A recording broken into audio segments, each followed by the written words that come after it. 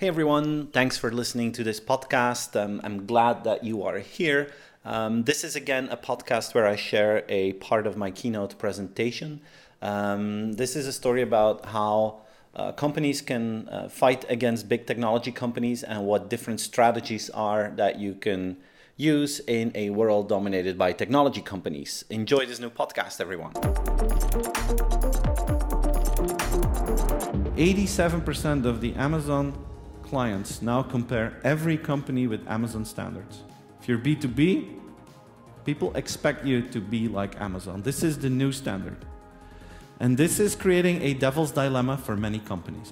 What do we need to do? How do we need to work with this world where you have these tech platforms that dominate so much? Do we need to work together with them? Do we need to fight for our own direct relationship? Or should we do a full force attack?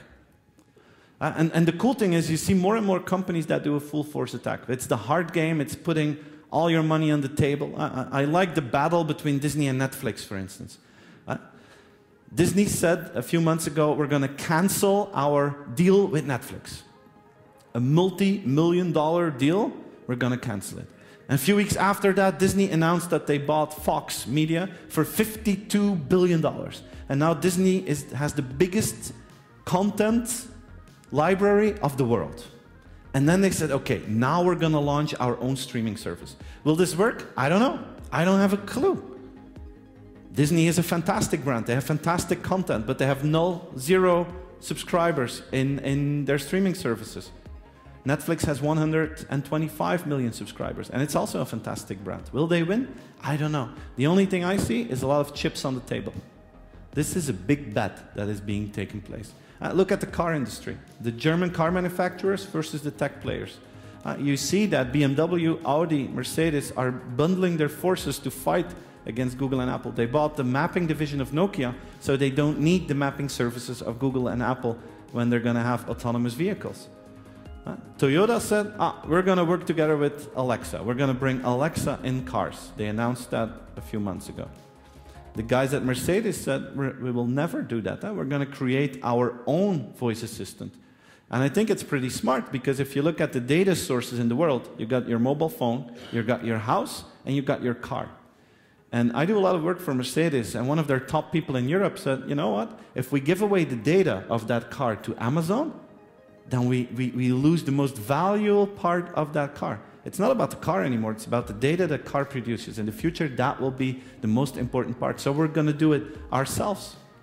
So you see a number of companies that go all in. The truth is, they're pretty big companies.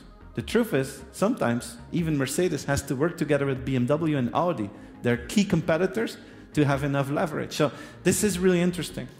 The truth is, most companies cannot do that fight. Most companies have to choose between working together with the tech giants and investing in their own brand relationship. And usually the outcome is, let's do both. Let's work together with them, and at the same time, let's fight them. And let's keep this devil's dilemma alive. But it's impossible not to work together with these guys, because people, communicate their entire life on it. They buy everything on it. They trust them because these guys usually take their promise, keep their promises, and so on. And there's a lot of criticism on those companies. But if you look to the market and you ask people which brands are the brands that you would be the most difficult to go without, it's Amazon, Google, Facebook. Market has chosen. And these guys are like magnets. They're trying to get in between you and your market. This is my favorite cartoon at the moment. A consumer wants to buy Kleenex, and Amazon says, oh, I would go for the Amazon facial tissues. No, Kleenex. Amazon Basics is 50% cheaper. I said Kleenex. Here's the weather for Phoenix. So they're going to do whatever they can. I think this is fantastic. They're going to do whatever they can to get in between you and the customer. And this is the reality in many industries. You got a new brand hierarchy. You got the tech giants and you got the others. And usually the question is, how do you compete on the B level? How do you create your own brand relationship, your own customer relationship in a world dominated by technology? And it won't be a surprise if I tell you we need to be as obsessed with convenient thinking as those tech giants. That's the bottom of the pyramid. If we do not do that, all the other stuff that we do is not getting the impact that it deserves. Another thing that we need to steal from the tech giants is doing marketing to machines. Marketing and sales hasn't changed. Huh? We're just fighting over customers, and we want to win the business of customers. And we win some and we lose some. What is changing is that the audience is changing. The more decisions that will be taken by algorithms, the better we have to become in doing marketing to machines. The machines are becoming part of the marketing audience. So if you ask me in the day after tomorrow, of course, we're still going to do marketing to people, of course. But at the same time, we're going to need that new skill to do marketing to algorithms, to make sure that the algorithm suggests us and takes our product and our service seriously, to make sure that we get a good proposition towards the client. I mean, if you look at dating sites, this is what they do, do the perfect matchmaking. Everyone makes sure that they look good on dating sites. This will become crucial for every company, to make sure you look good on the dating platform that Amazon is creating. Marketing to machines. These two parts is basically copy-pasting what the tech giants do. This is what they do. Now, what the fun part is, let's add something on top of that. Let's add leveraging our own strengths. Every company in the world has strengths that the tech giants do not have. But we don't use them enough.